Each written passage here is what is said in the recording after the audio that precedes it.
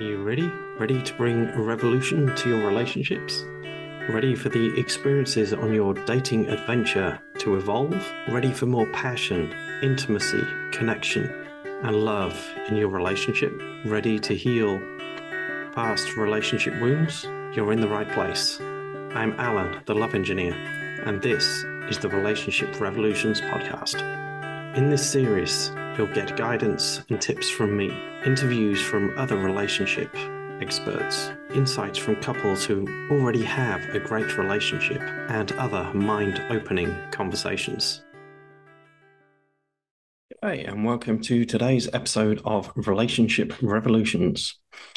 Today, I am joined by a man who describes himself as a tattooed brummie with a beard. And that pretty much sums him up. Though there's a lot more to him than just his looks. He is a coach, he's a stand-up comedian, and he's an ex-podiatrist. And in this conversation with Dave, I actually found out quite a few useful things. And also, did you know that stand-up comics can also be funny when they're sitting down? And now to my conversation with the one and only Dave James. Yeah, click record before we get too deep. That's why. That's relationship advice for you straight away, isn't it? It is indeed. Just imagine every date having to record it just to cover your own rear end. And do you know, the thing is, it's going that way. Well, I was going to say, and in joking aside, yeah. Yeah. You may have also provided me with something which I can use for my stand-up, so I'm going to make a quick note of that, actually. That could be quite useful. Yeah, I've said something on a recent podcast that you could use, I don't know. But in the current dating climate where you've got a profile, the pictures have been either done by AI, they're photoshopped, they're filtered, and then the actual text on the profile is written by ChatGPT. You get two people that like that. They communicate with going through ChatGPT before sending every message, and then they get in the same room. Who the hell are you, and why is your communication style suddenly fell off the planet? Well, this is one of the things. That's one of the lines I do have in my stand-up is, as I go through the recent stuff I've been doing, I go through and I talk about dating and talk about how dating is so different now in the future. You know, back then it was, you meet someone, cool, and then things happen. Now it's all swipey on apps. And one of the lines I talk about, is a little skit, is I talk about the fact that you have to lie about everything. To lie about your age, your height, your hair color, or absence of hair. You have to lie about your name. You have to lie about what you like and enjoy. And then I say that my dating profile, I think it was my Tinder profile I used, which is ironic because I've never used Tinder, but I use it as part of the sketch, is my Tinder profile says that I am I think it's an obese dwarf called Kirsty. And then I go into the fact that actually it's probably my Dungeons and Dragons profile. But it's a real thing, isn't it? That there'll be people in the audience going, yeah, actually, I have actually lied about certain things. I even had a mate who was dating on one of the other apps, and he met with this lovely lady who was, put down 48 on a profile. And the first thing she said to him is, when they met, he said, just to let you know that actually that's not true. I'm actually 53, but I prefer to connect with younger people and I feel young at heart. And his first thought was, well, hang on, if you're lying about that, that's a small thing relatively. What else might go on later on? And it's a really serious thing about honesty, authenticity, and connection. Absolutely. Years ago, when I think it was after my divorce, there was one lady I was chatting to, and she describes herself as a little extra padding. And I could cope with that, as most men can. I kid you not.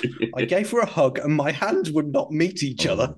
It's like, okay. Now, as your mate said, well, if she's not been fully truthful with that, what else? And one of the keys to making a relationship work is trust. And that's just gone out the window.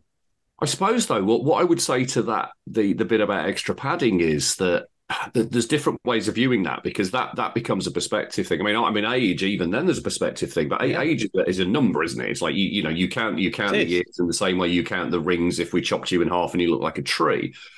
the bit of extra padding bit, because I am by no means overweight, but I would say that I am heavier than I'd like to be, and I would describe myself that way. So I think it's really interesting, isn't it, on perception? What if I say to you, we're going on a podcast, and by the way, I have a little bit of extra padding.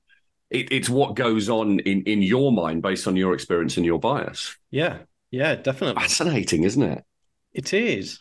It's like, remember my master coach trainer, when he was talking about relationships and stuff, one of the things he said is the dating process and relationship stuff.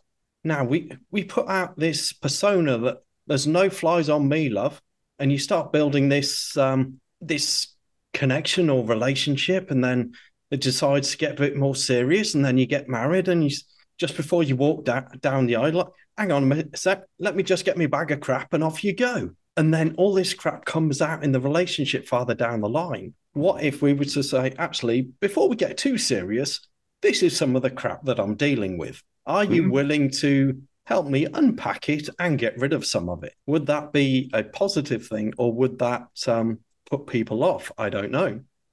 A lot of it depends what's in that case. Yeah, and that's the thing, isn't it? It's what's in the case, but also where is that person in their life? I am in a much better space now to be able to be with someone who has a history, but is also upfront and honest about it. And I'm upfront and honest about my history. I talk about the things which have gone off me, the things which I'm still working through now, which are reasonably significant at times. I think it's a really interesting one. How much do you talk about at the beginning? And when is the right time to do it? And I don't know. I have the right answer. I'm not a relationship coach. No, and I'm not a relationship coach, which is probably very obvious based on many of my relationships in the past, including the one to myself. So yeah, you probably don't want to be taking dating advice ever from me. So let's get some background information on this persona I see on the screen next to me, the bearded Robbie with tattoos, as you describe yourself. The man who is heavily God blimey, what do you want to know? How far back do you want to go? Well, from what I understand from your talk I heard recently at Circle Networks, you had a previous marriage which, as it doesn't exist anymore, didn't go the way you were anticipating. So what's life like now compared to back then and the days of your foot fetish? So what I will say about marriage is I am still married. We haven't got divorced. That is something which is on the cards. Okay. We just never got around to it. But been separated 3 years, and the thing which led into that, and what for me is probably a big part of how I ended up here. So I'm crossing my legs to get comfortable now. I feel like I'm in for the long haul. So I'll go back a few years. I'll go back to when I was a teenager. So when I was at school, there was a friend at school who was abducted and murdered back in 1988. And I'm saying that very much from a headspace place, because if I take it to the heart of the body at the moment, you'll have me having tissues and I won't be coming out for a while. But that was a big change for me, because as a teenager, as a 14-year-old, it was how do you express yourself to the world? And the way I expressed myself to the world was via anger. That traveled right the way through my adult life. And it followed me through various relationships which started and failed, some relationships which went on a bit longer, some relationships which were, totally non-starters, but also things like university and first jobs. And it certainly set me on the path to probably not have a linear path through life. It was always going to be something quite interesting. And then I met my wife, my ex, when we both worked in A&E. And it was great. And we had 3 children together. We got married. We got married between child 1 and child 2. When I was a podiatry student, and when we'd both been A&E nurses. And then with 3 children coming along, the children were probably some of the things which threw me. They were the things which really challenged me, because the kids take you back to basics. Kids have this ability to get right into your heart without even getting to know you first. It's not like how you doing? What do you like? Oh, do you like cheese? Or how do you feel about Christmas? None of that stuff. It's just straight in. Yeah. And it really destabilized me, really, really threw me. And I probably looking back on it now, go back and say I probably had some element of postnatal depression. I can look at that now and go, probably that was the case. Back then, there would have been no way that I had the emotional intelligence to entertain the fact that as a bloke, is it possible for me to have postnatal depression? Yeah. Having spoken to some people now, it's like, well, absolutely.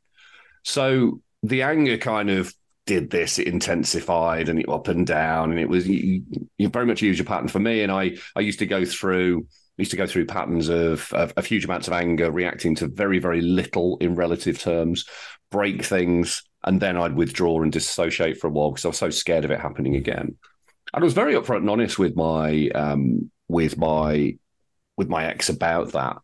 But I think even then, if you say it, until you actually see it, it's a very different thing. Yeah. And this kind of continued. There were very bits of therapy back in sort of 2006, 2007, CBT. But in 2015, my wife threw me out. She literally just had enough of my behaviour and was like, right, get out the door. Now I didn't get out the door. I was very stubborn because I thought we could sort it out. And in the end, I had to go, and I was out for a couple of weeks. That was the catalyst for me to go, right, I've got to sort this out. I cannot let my anger rule me in the way that it did. And that was my, cheesy coach term alert, my personal journey, which came up. Oh, I see, I've done that now. I always do this on the videos. I don't know what Zoom does. And then Zoom freezes the screen. So for those of you who are watching, not with just an audio-only source, you've just seen my screen. But I went on that journey and I started to really look at what was my trigger, what was really making me behave in a particular way, and really found a way of helping to manage that, helping to have a much better relationship with me. The challenge was with that it ultimately didn't save my marriage, and that's okay. I look on that now, and I can see that actually it was the way it went was exactly the way it was meant to go, exactly the right way for both of us at that time. What's really interesting for me is had that happened pre-2015, it would have been a real mess for me. But the person I had become on that journey was very, very different, and so could handle what was going on. And all that change, all that personal development sat at the same time as I went from running my own podiatry business. In fact, I'd left the NHS in 2015, beginning of 2015, had a bit of a burnouty breakdown during 2015, and then was thrown out of the house. And then by 2018, I decided that actually, after being coached, I didn't want to be working as a clinical podiatrist anymore. So hence the foot fetish. It's a professional foot fetish, though, so it was okay. People paid me for it, and I had a certificate and everything. And I decided I wanted to coach people instead. And that kind of led me down that route of being where I am now. 5 years down the line from selling my business, working with individuals, speaking about all kinds of stuff, including well-being and a little bit of entrepreneurship and a bit of marketing and a bit of business and all kind of odd things, lots of variety, which I always tend to go for, and also then the stand-up comedy on top of it. So yeah, going back, there's been lots of things which I can trace back to that thread of anger which led through everything, and then that realization I had to do something to not let that control me. Yeah, it's amazing how sometimes we need to get taken to that brink to make a decision to do something different, especially as men. My friend Joe Horton on his podcast regularly talks about men being in a free fall. I think someone might say, oh, you should pull the cord. No, I've got this. And then a meter from the floor, oh, shit. Yeah. By which time it's too late. Yeah. And at least, to be fair, you had a warning from her. I came home to an empty house. Yeah. Yeah. That was fun. Yeah. Yeah. And the thing is, the warnings were probably there, and I absolutely applaud my ex for what she did, and I've said this to her, that actually turning around and having that decision, and making that decision and that choice to say, I'm not doing this anymore, get out, is huge. Absolutely huge. It's a proper pattern interrupt, but the signs were there all along. The sign, there were but I just hadn't read them, and actually there was elements in the way that I suppose we both behaved, which were giving it space for that behaviour to be okay, and not condoning it, but there was space for me to kind of lose my cool, lose my temper, break some things, and then go and withdraw. It became a pattern which was accepted, a pattern which became the de facto standard. I think everyone shifted their behaviour to accommodate that, which is it doesn't feel good to think of it that way, but actually, I can't blame anyone for doing that, including me. So yeah, the signs were there, but when you, I'll keep going with cheesy phrases. I'm in cheesy Monday mood at the moment. It's, when you hear the call, you answer it. When it's the right, when the student's ready, the master appears. All of these kind of things. Yeah. When it is the right time, it is the right time, and it is not the right time before then. It's not the right time afterwards. It is in that moment. That's that sliding door moment. And I can very acutely remember how I felt being in a hotel room that night, going, this is it. I've lost everything, and I've lost everything from me being basically behaving in that way and being angry. And yet, it's the internal stuff. And this is. I think this is a human thing. I don't think it's just men. Although men seem to do this very well. There's a very big difference between that outer persona and the inner persona. And for me, the outer persona was like, hey, everything's good. I'm fine. I can weather any storm, la, la, la. And inside I'm going, no, no, no. This is not good. I'm falling apart. But I think as a bloke, and certainly a lot of blokes I talk to, being able to articulate that openly, being able to talk about where you are, is not something we're used to doing. It's not something which is, it's encouraged. I've got books on here about masculinity and how talking about stuff's really cool, and it's encouraged to talk about your problems. It's a bit like saying be yourself. It's a very simple concept, but it's very hard to execute because we're going back and we're unraveling all these things in the past. But the signs were there. The signs were there. I can see them and I can read them a lot better. And hopefully I act upon those signs a bit better now, although I probably don't at times. I still make mistakes, Yeah, I think social conditioning has a lot to do with these kind of things because from an early age, we hear things like, oh, boys don't cry, don't show emotion, man up, and all those kind of things. So as we bring that with us into adulthood and we hide our emotions, we don't cry, we don't do any of that stuff. Someone says, how you doing? I'm okay. Even though you're falling apart inside. And then we moan and get frustrated with our partners when they say, I'm fine, and they're clearly not. Yeah. And I think there's also a lot of social conditioning around men, especially in marriages, that effectively says the man goes down with the ship. It just happens to be a relationship. So if you can't leave, we stay in an unhealthy place for too long. And we're also too stubborn to ask for help. Yeah. And it's fascinating, having been in a marriage and never thinking that I would ever be in the position where I wasn't going to be married to that person. That was a big wake up call. And I very naively didn't know the statistics. 50% of marriages end, or 50% of marriages fall apart, fail, whatever language you want to use. Never thought that kind of would be part of that thing.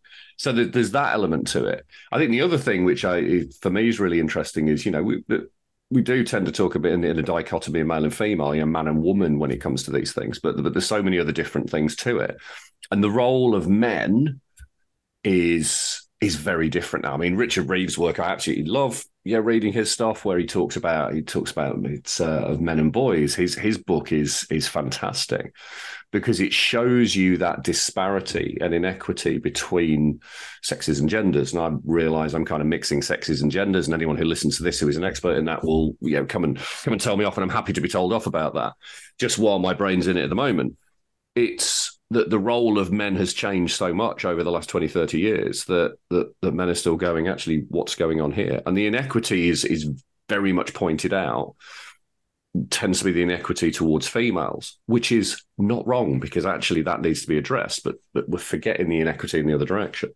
And then you add on top of that the numerous genders which we have and people identify as, that simply asking a question of who are you in the context of sex, or who are you in the context of gender, becomes much, much harder and much more complex. I think it's a really interesting world to step into, but it's also very confusing. And so how do you act? How do you behave? What do you think? What does society think you should be doing? What are the laws and the regulations suggest that we should? My brain just explodes with this stuff. I'm just Yeah. like, I don't know. And then I just I shut down like an android. I was like, and I just stopped functioning for a while. Yeah, brain does not compute. Yeah. Yeah. I absolutely welcome, I actually welcome it.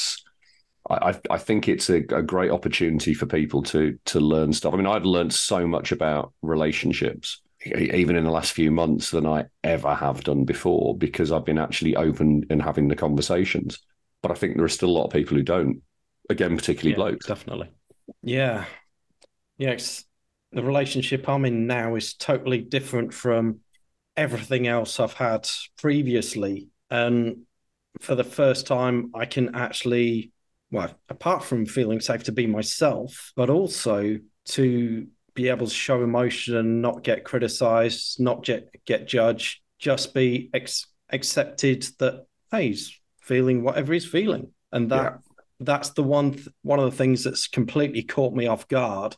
A few weeks ago, my dad got taken into hospital. So when we went there, and you know what some of the doctors are like, they know he's on his last legs. They know he's not going to last much longer. We know it, but they can't tell you that he's about to Mhm. die. They'll skate around the fact and say, I think this might be his last visit here. It's like, what the fuck does that mean? And the way he spoke, it's kind of brought it home and real that actually he might not be here next week. Might not Mm. be here tomorrow. And I just lost it in that moment in a way that I've not done for years. No matter what else has gone in my life, that really caught me and caught me off guard. And she just like sat there, me bawling on her shoulder, and it's like, it's all good. Like, what the fuck is going on here? It's like, I don't know what's confusing me most, what the doctor's just been saying, or the fact I can cry on my partner's shoulder and it's okay. It's a Mm. completely different dynamic. Yeah. No, I'm sorry to hear about that, mate. It's in a way, it's for the best because he's no longer suffering. So he's now at peace. So we can all kind of Mm. get on with life, whatever life is. Yeah. It's a big change, isn't it? It's a It big change. is. I think that ability you talked about there to be yourself, and it's a lot of Yeah. what I talk about is about being yourself, and it's not easy. It's not easy, and being yourself to me is a number of things. It's knowing who you are, it's knowing what your values are. It's then having the courage and the bravery to live each day through your values. That's only part of the story. You know, the other part of the story is being around people who are accepting of your values and your view on the world, and accepting of the fact that that's who you are, and those are the things you say, and giving you the space to live in that way. And yeah, I mean, my experience is, you know, if you said to me, in my marriage, was I me? I'd go, yeah, absolutely. Until now, and I'd go, I was kind of me. There were elements of me, but there was very much a lot of it Yeah. which wasn't me. And it feels really sad to look at that now and say that and go, oh, okay, because then, you know, my ex didn't necessarily get the best of me because I wasn't being me, but she got the version of me that was right to show up in that time based on those biases, based on my history, based on our experience. That was exactly the right person to show up. But I look back now and go, that's not who I am at all. And that's really hard. So the environment that you're in, the relationships you're in, have to be able to provide that space in order for you to do that. That's something which you learn over many years, or you start to educate people on it quite early, which is what we don't see in society. You know, society is very much based on, I'm not an expert on schools. I just think of Sir Ken Robinson when he was alive and his TED talk on why education kills creativity. But the idea that we do academic subjects and we tick those boxes to be clever, but actually what we don't do is we don't talk about relationships and communication, and we don't talk about emotional intelligence, and we don't talk about compassion, and we don't talk about having that space for other people to be themselves, and judgment and non-judgment. It's all of this stuff which you learn later on by the shit hitting the fan.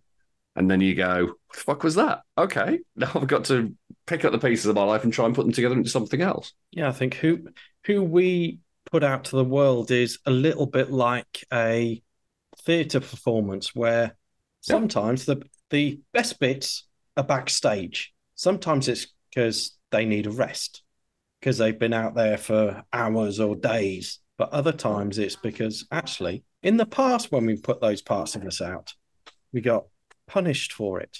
For some, it might be that comedian, the joker within, that comes out at the wrong moment. Yeah. Not sure, don't know that you'd relate to that one, but not at all. Other times it's a serious one when everyone's being too serious and everything's going crazy at that time. We all have these different parts to play, but sometimes it's triggered by the audience. Sometimes that comedian gets booed off stage. Sometimes the one that's trying to lead the show gets booed off for being boring. And if that part of you gets booed off or whatever, they don't want to come back out on stage again. We hide away. And then just the safe, non-confrontational versions of us go out on stage. And then we want somebody to see the real us, whatever that is. So who is Dave? Who is Dave? Blimey, that's a good one. So just talk to what you said there, which is I think it's really important. When I talk to people about being yourself and authenticity, I'm not saying for a moment we shouldn't wear masks, because I think we do have to play different roles and wear different masks in order to survive. Because there are certain times when you can truly be yourself, and there are other times where you have to wear clothes and Asda. It's as simple as that. You can't do everything you want. I think what I see is the use of language, which is quite hard. So I'll give you an example. We went to stand up last night, did a gong show, put a video out about this early today, the day we're filming this, and it was good. I got to 3.5 minutes, and then was kind of red carded off, which is fine. And I felt a little bit of disappointment from that. But I know that. But I didn't go up there and be anything other than me. Now, I wasn't exactly the best version of me for various reasons, tired and brain and all this sort of stuff, and a new venue and all this kind of stuff. But there was two things which really stood out for me. One was the fact that the host, very experienced host, actually said quite early on, he said it's a very respectful crowd. So if you've got any kind of, big language like C words or anything like that, you might want to do it later in the day or later in the set when people have had a few beers and they're a bit more relaxed. And I was like, okay, fine. So I ended up going last because I do have a championship level C word in mind. But what was really interesting is how, and I spoke to a few other people who come along with me, is how they felt on edge because of that. It was like, basically, you're telling us we've got to kind of change who we are in our set to suit the audience. And it's like, that automatically puts you on edge. So that was one thing which was really interesting. And in the end, championship level C word got dumped. Life was good. Even though they didn't like it. Too respectful, obviously. But what was really interesting as well is the first guy to go on in the middle section, never done stand-up before. Lovely guy called David. He just said, I want to do this. I've written some stuff. I want to go ahead and do it. I'm going to do it. And we were chatting beforehand, and I said, well, you just go up there and you just do it. You just literally talk about the things which are important to you. You don't know what it's going to be like until you are up there. You've got no idea what it's like until you're on stage and you're actually doing it. And he was really worried about forgetting his lines. And I said, to be honest, no one else out in the audience knows what you're going to say.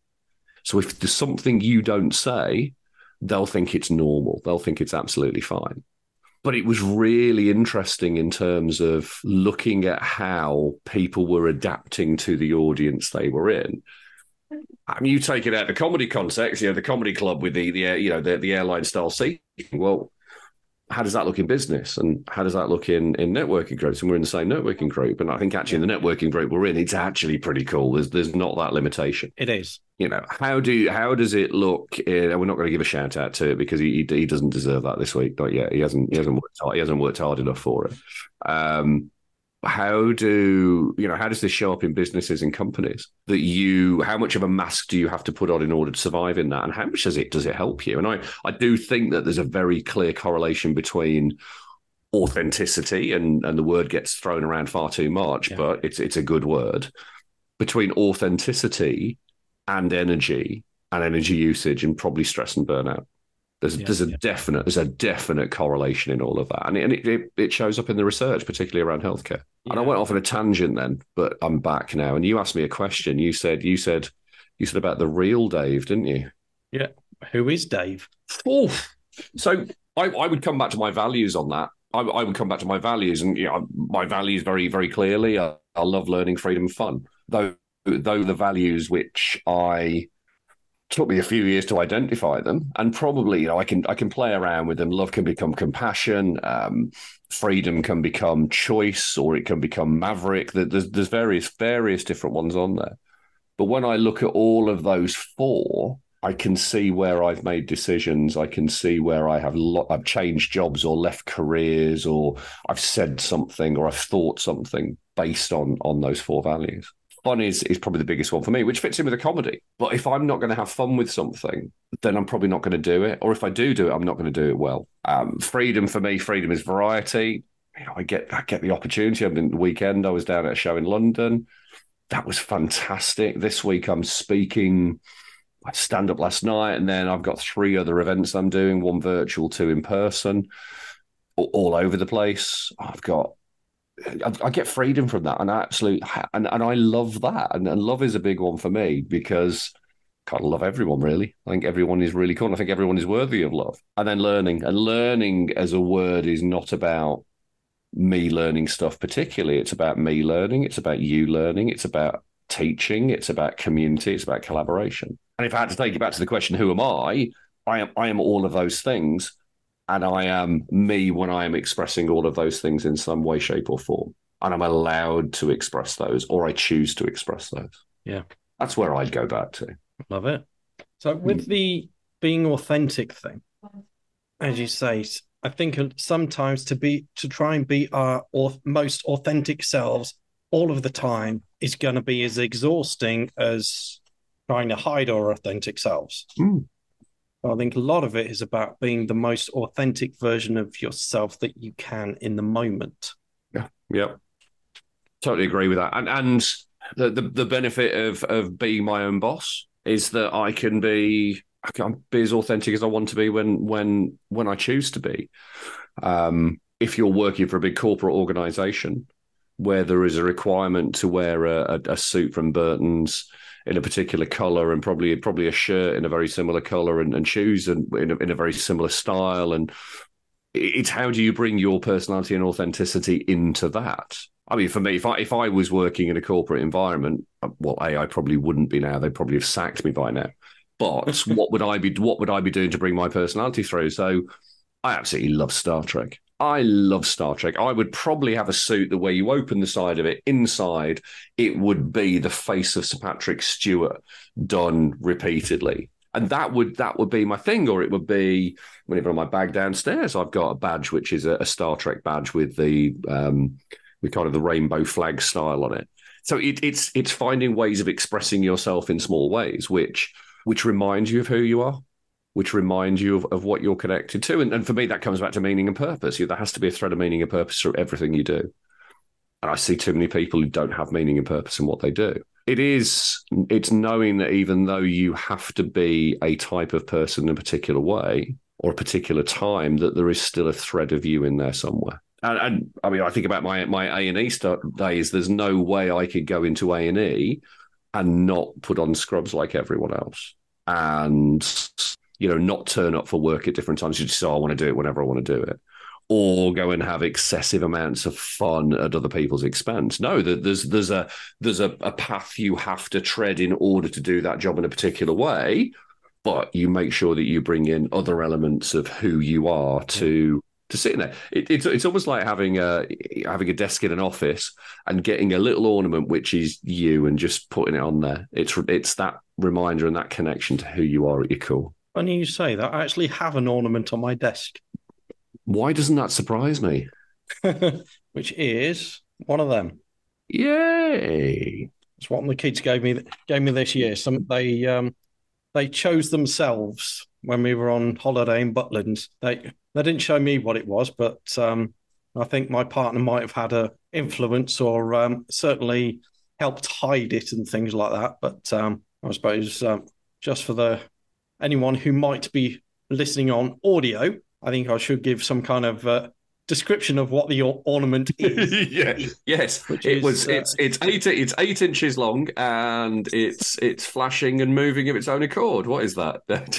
And I thought you were a stand-up comedian. You only told jokes standing up. No, I can do that too. See, oh, there we go. You see, if you were in a wheelchair, would you be a stand-up comedian? That's the question, isn't it? It is indeed. And I'll let you answer that one in a minute. Now, what it actually is a piece of wood that says the best dad in the world belongs to us. And who am I to argue with them? Exactly. And it's interesting. You've got me looking around my desk now. I mean, my desk is to give a phrase. It's a bit of a shit tip, but that's fine. This is because I've been out and about, so I haven't done much. But what I do have is, and it's very dirty, is I have a coaster.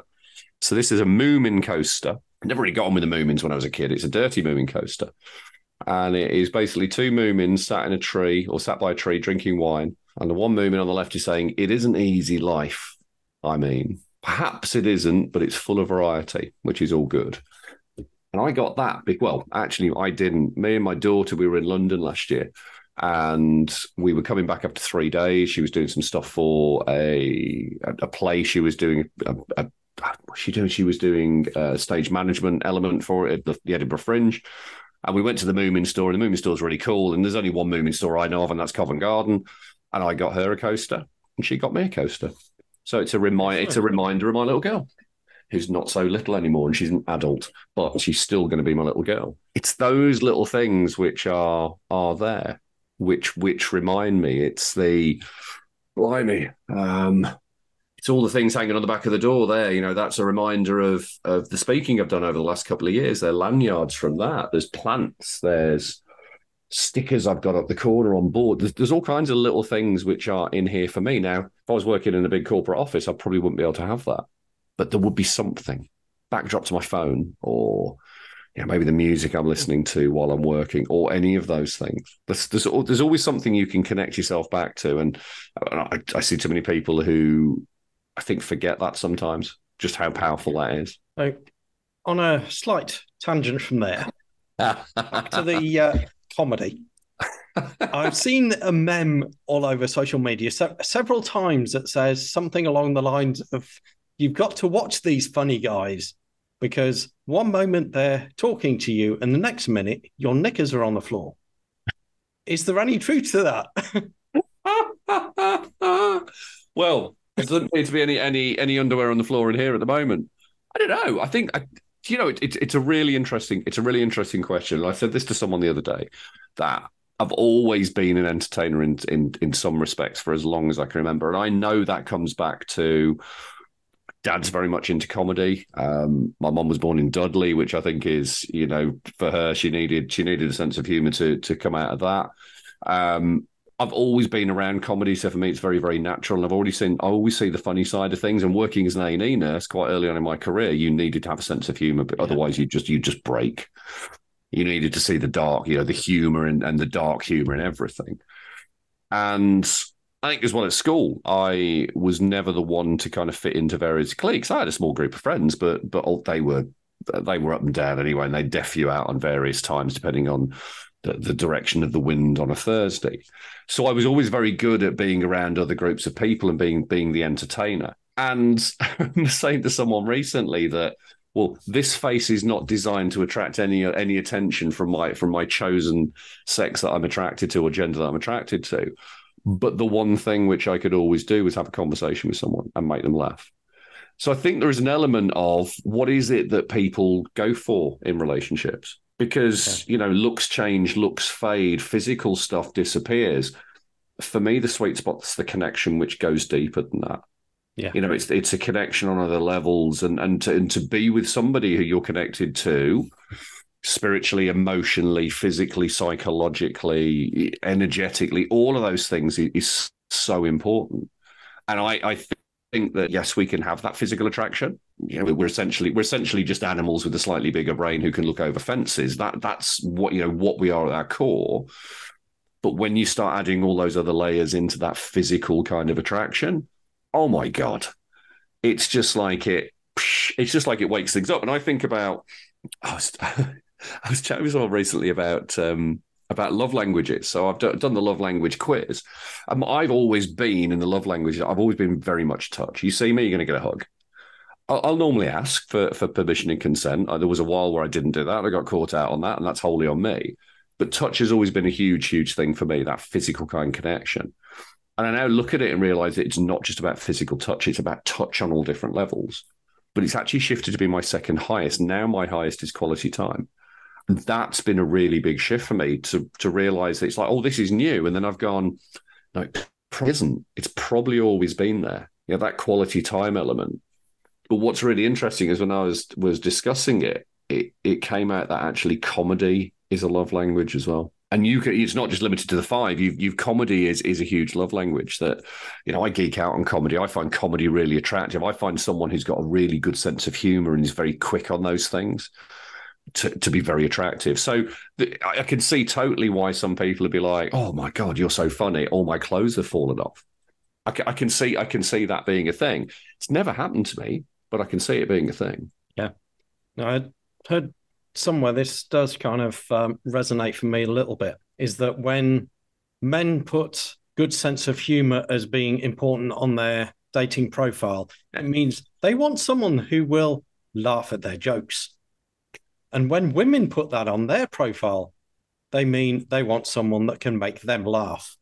I think probably on a base level, I think you're right. But I think what's really interesting in this is the power dynamic between sexes, and of course, talking broadly about male female here, and again acknowledging that there are many different genders to come in. Other genders are available. Other genders are available. As I said at a student night the other night, I said, ladies and gentlemen, boys and girls, or gender pronouns of your choice.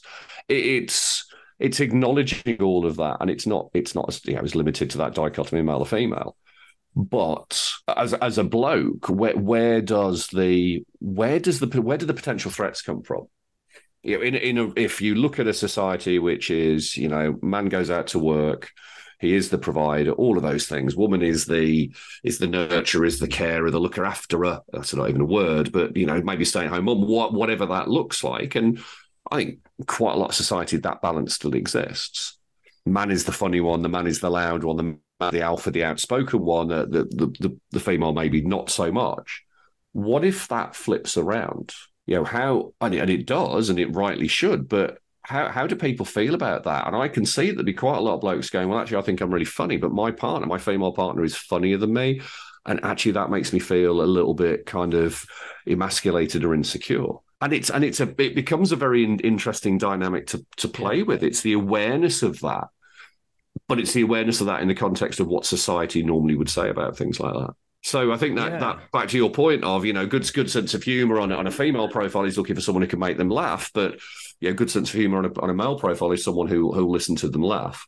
I love nothing more than somebody being able to make me laugh. I absolutely love it. I love just to be in that place where something so funny has happened, and I'm with a partner who can just witness that and just literally just collapse. It's just so funny. But the hierarchy of power and sex and gender, which does exist in some ways, which we've definitely got to work on.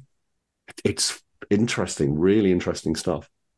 I bet you still laugh every time you look at your coffee cup. Well, my coffee cup is a BFG one, but I laugh at so many things. I think I've got a friend Beth, who's an Emmy award-winning comedy writer. She is brilliant. She basically says truth is funny. Truth is funny. I can look out my window here. There's some spaces which are used to go to the local supermarket. It's like an hour parking. I could do a whole routine based on the parking habits of the people of North Worcestershire because it's funny how people behave. It's everywhere. I can laugh at absolutely everything.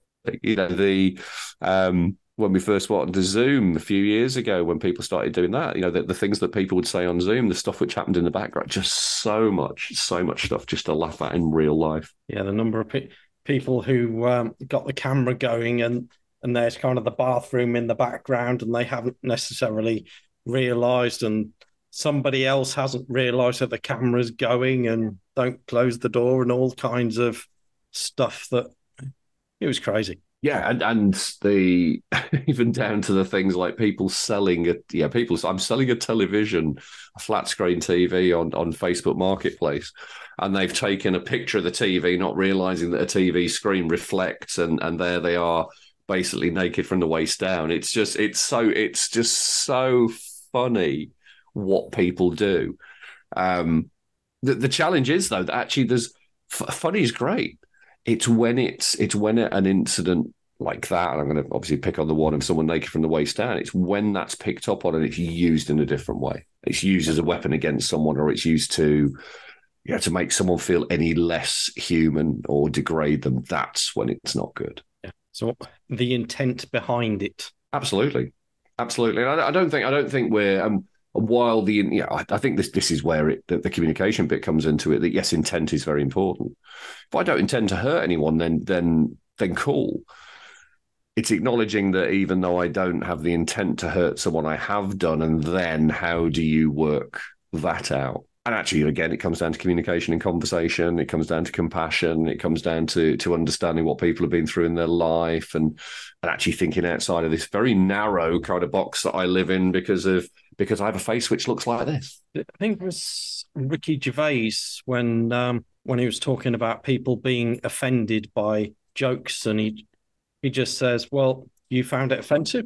I found it funny. You be offended. That's your choice. I find it funny, and that's why I'm happier than you are."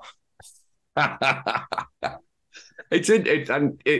I see. I think offence is a really interesting one. I think like anything, it's not a straight line. It's an intertwining of things based on context. It reminded me when you said that about the way I use language now is that, technically no one can piss me off. I can become pissed off, or I can choose to be pissed off. Or if somebody does something internally for me, there'll be something which goes on which says that I'm annoyed by that. But actually it's I'm reacting to it in a way which is annoyed. Someone, if someone's driving up and down the street here with a car which makes a huge amount of noise, yeah, I'd probably say that would piss me off. But actually they're just doing their thing. They're just getting on with life and making a ton of noise. How I react to it and how I respond is the important thing. That's some of the work I did years ago, was how do I react to something which I would say that made me angry. But flipping the language to I am angry at that, and then opens up that conversation to I'm angry at that because, because I feel this way and I noticed that. Cool. Why is that? Well, and you unravel it and track it back as far as you want to go. And it comes down to the offence bit is not you've offended me, but I am offended by that. Yeah. That's a very different conversation. It's like, okay, thanks for telling me that offends you. And I love Ricky Gervais' approach to it, which is, basically, what's your point? But at the same time, it's acknowledging that actually there are times when we might cause harm, and maybe just kind of easing back a little bit just helps with that. It's individual, it's contextual, and for me, it's important to get down to communication on it. Yeah, absolutely. And I think you hit on something very, very important there. And that is that nobody can actually make you feel anything without something going on within you that says, you are now, or I am now angry, I am frustrated, I'm sad, I am happy. Yeah. And it's interesting that while no one can ever make you feel anything, there are things that people can do which will put a lot of pressure on you and can lead you in a particular direction where you may end up at that point. But it's realizing, I think it's that, for me, it's that realization of I'm feeling this. Ooh, that's interesting. Yeah. What does that mean for me? What's really going on for me in all of that? I think, it is really interesting. I mean, if people are doing things deliberately to annoy someone else, then probably should have a word about that. Really, that's kind of taking it a bit far. But it's doing that from a place of response, not reaction. Yeah, definitely. As I've seen so many people on the dating profiles say, I just want someone to make me happy. Yeah. Can you do that with yourself? Can you look in the mirror? Happiness is an inside game. What brings happiness to you? Because the moment we start looking at our partners saying, it's your job to make me happy, we put an immense amount of pressure on them. We need to take responsibility for that for ourselves, really. Yeah, happiness is an inside game. And going back to that, I mean, going back to side of thought on the thing about other people pissing you off is that a lot of it we talk about the thought element of this. Happiness is an inside game. It's essentially thought created. If we choose to be happy, we're happy. If we choose not to be happy, we're not happy. That's all well and good until you are somebody who is in a position where they haven't got enough money to heat, to put the electricity on, to have lights, to have food. They're not there going, oh, happiness is an inside game. It's like actually for them, there's an external thing which needs to be done, which is they need more money so that they can put the heating, lighting on and feed themselves. But ultimately, yeah, you choose. I mean, I remember when I first started meditating, I was really annoyed because I just didn't seem to gel with it and I couldn't stop those pesky thoughts. And then someone took me to one side and said, it's not about stopping your thoughts. It's about being okay with them and being with them. And I do a showcase, which is turning into a keynote next year for the Professional Speaking Association, which is called How to Be a Happy Human. And the reason it's called that is because How to Be a Happy Human is a beautiful alliteration. And I love a beautiful alliteration. But actually the key thing is I'm not helping people to be happy. I'm helping people to be content and accept and spend time in the moment. That's the thing. And if that moment is sadness or it's frustration or it's anger, it's being with it in the moment and going, how do I want to deal with this? Because we spend so much time pushing away emotions which are so negative. It's like, I feel really sad, I don't want this, and push. And then when we have happiness, we're like, this is really good, I must keep this. So we're constantly in a state of either worrying that the shitty emotions, I call them shitty, and that's a judgment on my part, but those emotions are going to stick around and never leave. But then we sit in a place where we can't imagine that actually our happiness would stay around for a while. So we hold on to it too tightly. And we want it to be there all the time. And actually that frustration, that worry and concern that happiness is going to leave us actually makes us unhappy. So it becomes, or actually we end up unhappy because of that. So it becomes this really interesting dichotomy. Happiness is happiness, sadness is sadness, anger is anger. It's what you do with that emotion. And in Buddhism, it's one of the phrases which comes out, which is the problem isn't your thinking, it's the thinking about your thinking. It's what it means to us. You mean that wasn't originally Captain Jack Sparrow? No, he was no, because the Buddha didn't drink rum. So, and I don't think he did boats. He did trees. He did trees. He did trees, mountains, and caves, but not boats, as far as I'm aware. I mean, we never hear the stories about the Buddha and his windlass as he, went across the seas to find strange new lands and fought pirates. We never heard those ones. No, maybe we should. Maybe we should. That's it. In fact, that's it. What we should do is we should go on Wikipedia and rewrite the entire kind of Buddhist story and turn it into a seafaring mariner story. Or maybe your next comedy sketch, Pirate Buddha. I do have something in my comedy about a Buddhist retreat, but that could be a different one, couldn't it? Like a Buddhist water park. Yeah, what would you? Oh God, they say that's just my brain's just firing off. And what would a Buddhist water park look like? Lots of yoga mats on the water. It could be. It could be.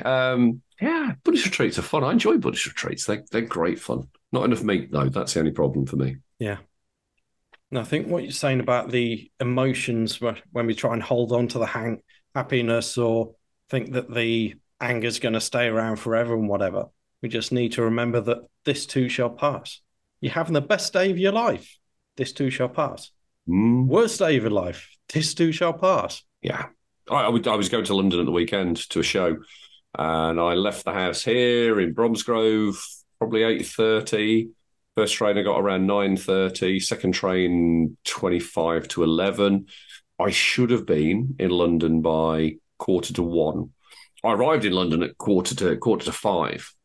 And the reason for that is that sadly there'd been a fatality on the line, and the train which we were on, there was already a body on the line, but the train we were on hit that body again. And the person who did who had the body, they were dead, they were gone. But it meant that it upset the whole rail system. And this is a mainline route between Birmingham and, mainline route essentially between Glasgow and London. So it was pretty disruptive. Now, an older version of me would have got quite frustrated by it. Now, as it happened, I had a combination of jelly beans, water, and a chocolate bar, so life wasn't too bad. And there was some people around me who I met on there, and they were really good fun. And I was really just being aware of my internal state because I wanted to get to London for a good reason. I was looking forward to getting to London, but it was put into the context of everything which was going on. Got a seat, I got a book, I got snacks, I got music if I wanted it on my headphones, I got company of people I could talk to. I went out and chat with the driver. It was the third time he'd had to deal with that, so he knew he was going to be off work for a little while, and it was going to hit him, and he was getting a lot of grief off people. But I also know that actually the person who felt that they needed to do that must have been having a really tough time, and that's going to leave an impact on their family and their friends and partners, people who would have been are now kicking themselves over the fact that maybe they didn't see the signs they should have looked at. And when you start to work all these things through, that yes, it had a huge impact on other people's days, had a huge impact on my day, but I could choose how I wanted to respond to that. I could get really frustrated and ragey, and every station person who came past, I'd be like, "Why the fuck haven't we got a train to get to London?" And actually, that wasn't a game that I wanted to play, and I could see people getting quite frustrated. And this isn't a story about holier than thou, because it was frustrating for me, but you could see people getting really agitated by it. And they just ended up carrying that agitation with them. And as it happened, I didn't carry any particular agitation. I didn't get to go for an ice cream at Covent Garden in the afternoon, and didn't get to go for a nice hot chocolate I was promised, and all these things, but still got to do all this other stuff and got there when it was right to get there. Now, that's a huge thing around acceptance for me. It's only taken me 50 years to get there, but it's really very cool in terms of how you manage your energy and how you view the world, when you kind of go, what can I control and what can't I control? And actually you realize that all you can control is this, and everything else you can't. And when you realize that, there's a moment of depression as well, because you're going, shit, is that all I can control? But it's also quite freeing going, that's all I can control. For me, it's a fun game to play. Yeah, most of the things we can control really are how we respond to external stimulus, whether it's be respond or react. We can choose what we put into our mouth or not, for the most part. Choose what goes in through our ears as much as possible, and choose how we view the external world. Yeah. And that is all part of that process. The mental diet, the physical diet, the emotional diet, the spiritual diet, all of those things is really important. And I think there's a path which people go on, and people step off at different points. There's the part of the path where you don't realize you got a problem and you just go, no, everything's fine. And you never change anything because you can't see past that. And then that catalyst moment comes along where you go, bugger, I've got to change something. And then you go off on that journey to change something. You change what you bring into your world, emotionally, spiritually, academically, nutrition, all of those things. And you cut out all the things which don't work for you, and that's really good. I think there's a stop-off point there where people go, and now I'm just going to sit, or not now I'm just going to sit, but they choose to be in that place in a very, very happy spot, but they don't get to see anything which goes on outside of them. They don't get any alternative views. They don't get anything which might come along and just make them go, maybe if I see the world from that direction, it will change things. But those people who do then go on that journey and say, I've cut down all the stuff which I'm bringing into me emotionally, so I'm not reacting to that, I'm responding to it, who then go back out in the world and say, with a load of compassion, a load of time, and a load of questioning and curiosity, I'm going to go and talk to people who actually believe something different to me, because there may all be something in what they say which makes me think, I didn't see it that way before. And so there's all these steps along that line of recognition of what you can control and what you can't control, reducing what comes in, but also opening up the door a little bit and going, actually, can we talk about that? Can we have a conversation around that? Because there might well be something in there which is useful, or exploring it and going, yeah, actually, there's not much that I'm going to play within there, or I'm not quite ready to look at that yet because I'm still feeling a response to it, a reaction to it. And that, for me, feels like it's a lifetime's work. But we all want it now because you can order, you can order 50 little ducks off Amazon and have them delivered next day. So why wouldn't you want your emotions and emotional regulation to be kind of now? I want it now. But it's a lifetime's work. It is. Yeah, God, it's very deep for me. Very deep for me today. This is. I'm very sort of so It's almost like our whole society is a bit like a microwave because messages, letters, all in an instant. New relationship, swipe right, instant. But at the same time, most of these, you can even get your food in an instant as well. But all the things that are very high value or worth, feel like they're worth a lot, take time, effort, and investment. Yeah, yeah. There's a great story which I tell clients, probably anyone who hangs around me long enough, and we get into the conversation enough. And it's a story about Joseph Heller, who wrote the book Catch 22. Got invited to an event by a party which was run by another author, a very successful author, who got a huge house, and the assistant welcomed Joseph Heller in at the door, and as they wandered through towards the party, the assistant very lovingly told Joseph Heller about all the things that this author had, and a helicopter and a Ferrari and a house in Spain and all this kind of stuff, and then said, "Oh, did you know that my boss, their book sold more in a day than your book Catch 22 sold in its entire lifetime?" And Joseph Heller stops for a moment and kind of just looks at them and goes, nods a little bit, with a stroke of the chin, that kind of thing, and said, "Yeah, but I have something your boss doesn't." And the assistant's like, what's that?" And Joseph Heller just says, "Enough."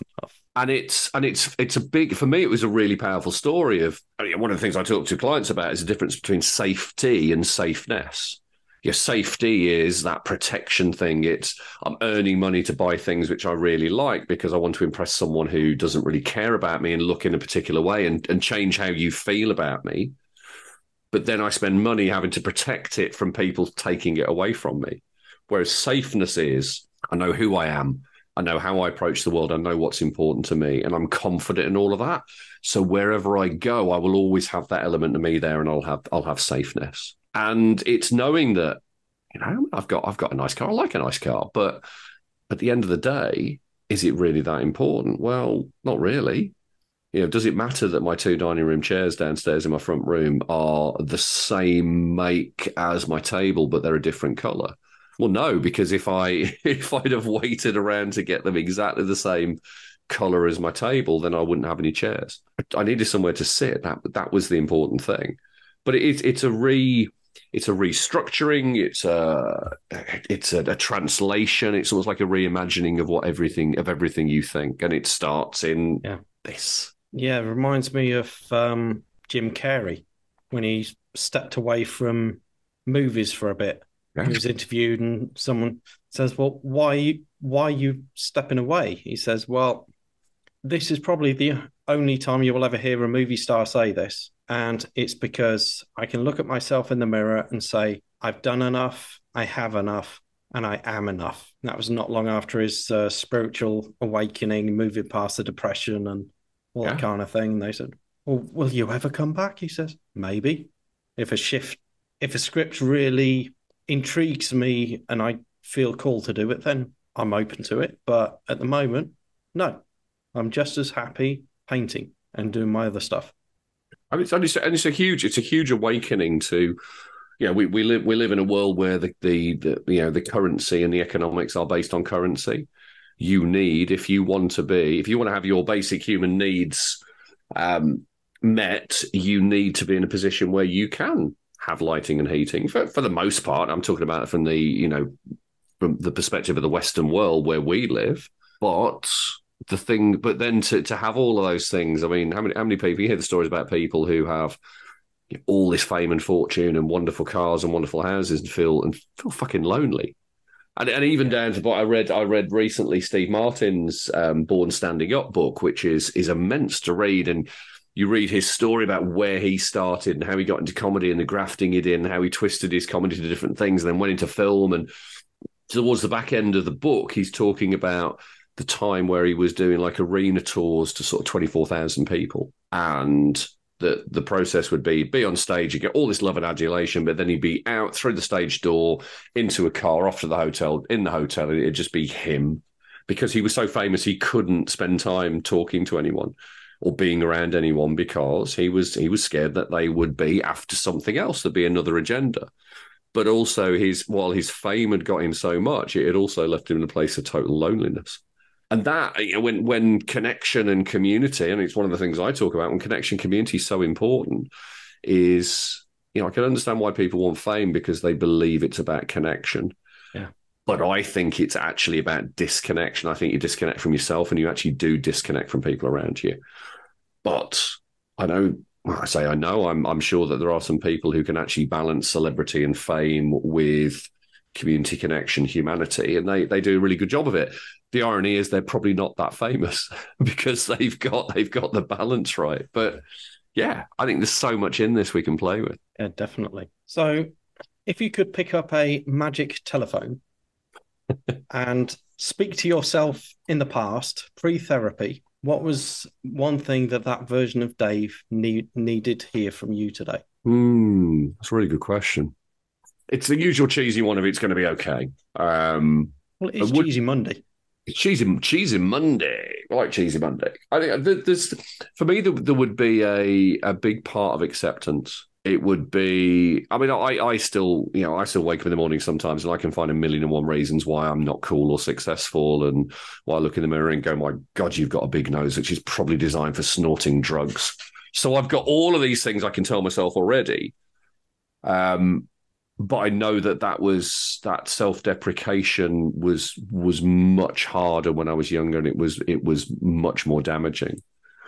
So that phone call would probably be more around acceptance, and it would be looking at developing the tools to actually recognize what is really good and invaluable, and showing the older version of me that there is an element of enough. And yes, you can strive to do those things because you choose to, but don't strive to do those things because you have to. It's acceptance of who you are and where you are, and that it's going to be okay. There's still a lot which could be improved in my life massively, but from where I am at the moment, it all feels pretty good.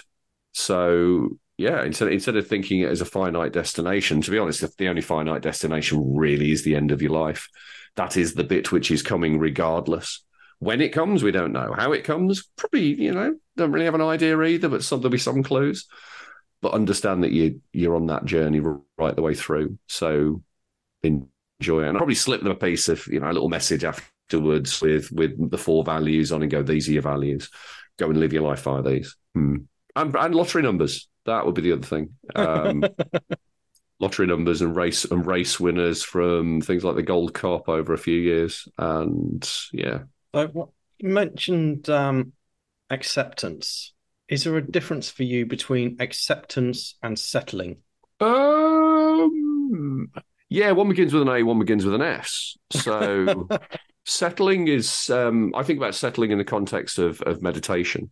So there's a meditation called the settling, grounding, resting, and support. And you either focus on breath or you focus on sound. And there's other things you can focus on, but breath and sound are the 2 main ones.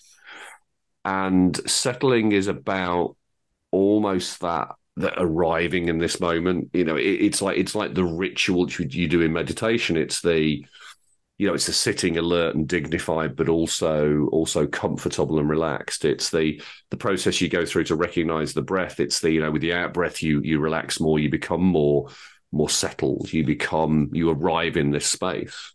I would almost say that if I had to say they're the same, I'd say no. Oh, hello.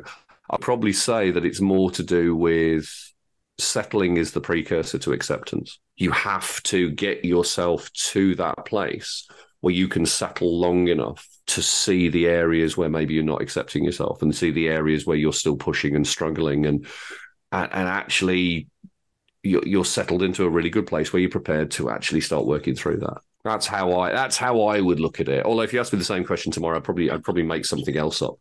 And why not? Because I'm that answer for me, that feels right. It feels like it makes sense that settling is, I'm here, I'm arrived. It's like settling. I settle myself so that I can do a call, or I settle myself so I can go to sleep. And then that's when the work begins. Excellent. If anyone is listening to this and thinking, that Dave, he's a really cool dude. Either want him to tell me a joke or I want to speak to him about coaching and all sorts of crazy things, or I want to show him my feet. What's the best way for people to get in touch with you?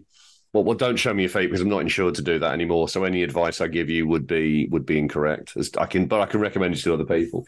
If you want to come and find me, there's a few places to find me. They've got website www.davethecoach.co.uk. That currently has a little place marker up on it saying I'm still baking some website content because I was meant to set it up a bit more and haven't done anything with it. But you can contact me through there. Email hello@davethecoach.co.uk. In terms of social media, the place I play the most is LinkedIn. That's where I post every day. So I am Dave James. I think I am Dave James might well be my thing, but Dave James. Come and find me. Weird looking photo on there. And I post every day.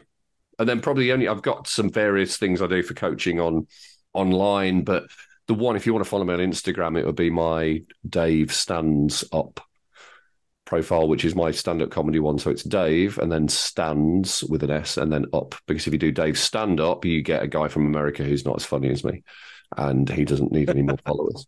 So those are probably the areas I play in. But yeah, come and have a chat with me if you want to have a chat. Love it. So final question for today, or the final one that's going to be recorded anyway. And it's the same question I ask everybody, and don't prime them for it because I want to get the most authentic answers as I can. Ooh. And the question is this: as this podcast is called Relationship Revolutions, if there were one thing that could bring a revolution to the world of dating and relationships, in your opinion, Mr. Dave, what would that one thing be? Communication, total communication with two sides to it. One, obviously communication, two sides in a relationship. It could be more, but coming to it from the place of I am ready to communicate openly and without judgment of myself, but also I am ready to receive communication from somebody else without judgment, and the other person doing the same thing. Communication 100%. Beautiful. Love it. And that is something that is very much lacking in the world, not just in relationships, but in business, politics, everything. Yeah. And I can tell you that in terms of my relationships, it's only recently that I've been in a relationship where the communication is so good that I'm like, where? And it made me realize how poorly I'd communicated in the past. But it's not just about me communicating; it's me being in a space where I can communicate and be seen and heard as well, and do the same for my partner. So that's huge. How did you meet her? Oh, well, that's for another day. But I'll tell you, it was not on an app. Real life, mate. Sometimes that's the best way. I would say, to be honest, it's probably the only way. It's the only way which works. It's the only way which works for me, because it's like the speaking I do. It's all about energy. It's all about. I don't get clients necessarily who work. I've got some clients who've never met me because they're in other countries. Oh, I've frozen again. Look at that. And I was only rubbing my arm, and it said I was giving it a thumbs up. But the energetic exchange which you get in real life, I think, is very hard to do virtually. It can be done. Yeah. But I think you cannot beat the energy you get from being in a space with someone. Yeah, interestingly, I met my partner online. Now, well, previously I'd deleted myself from just about every other app there was, and thought I'd kind of worded my profile in a way it could be business, could be personal kind of thing. And then I thought, why am I doing that? Why have I got that there? I don't get any clients from it. I'll just go on there and delete it. I went on there with the intention of deleting it, and there's this message from this lady. So I thought, well, I'll give it a read. And it says, I like something about your profile, especially where you say this. Okay. And then noticed she was only 8 miles away, and thought, okay, maybe. Then I looked at her profile and says, I will never make the first move. I thought, got you. So we chatted for 2 or 3 days, met up for a quiet drink, and the rest is history. It can be done. And there's so much in that around. It was the last ditch. It was, I am about ready to remove all this. I've given up on all of this shit. And then that's when that's the point, I suppose, where it becomes the acceptance and the freedom and the settling, however you want to put it, is, right, I'm done with that. I'm now ready to energetically move on to something else. And then if you want to go down the route of the universe says, and now you're ready. Yeah. Yeah. I had to become the right version of me first. Exactly. That was the perfect moment for it, and it couldn't have happened in any other way in any other time. Thank you for listening. And if you haven't already, please leave me a review on your preferred podcast platform. Click the like button and also subscribe so that you get the new episode notifications. I'm curious, what did you take away from this episode? Please share your takeaways with me. Send me an email to relationship-revolutions@theloveengineer.rocks.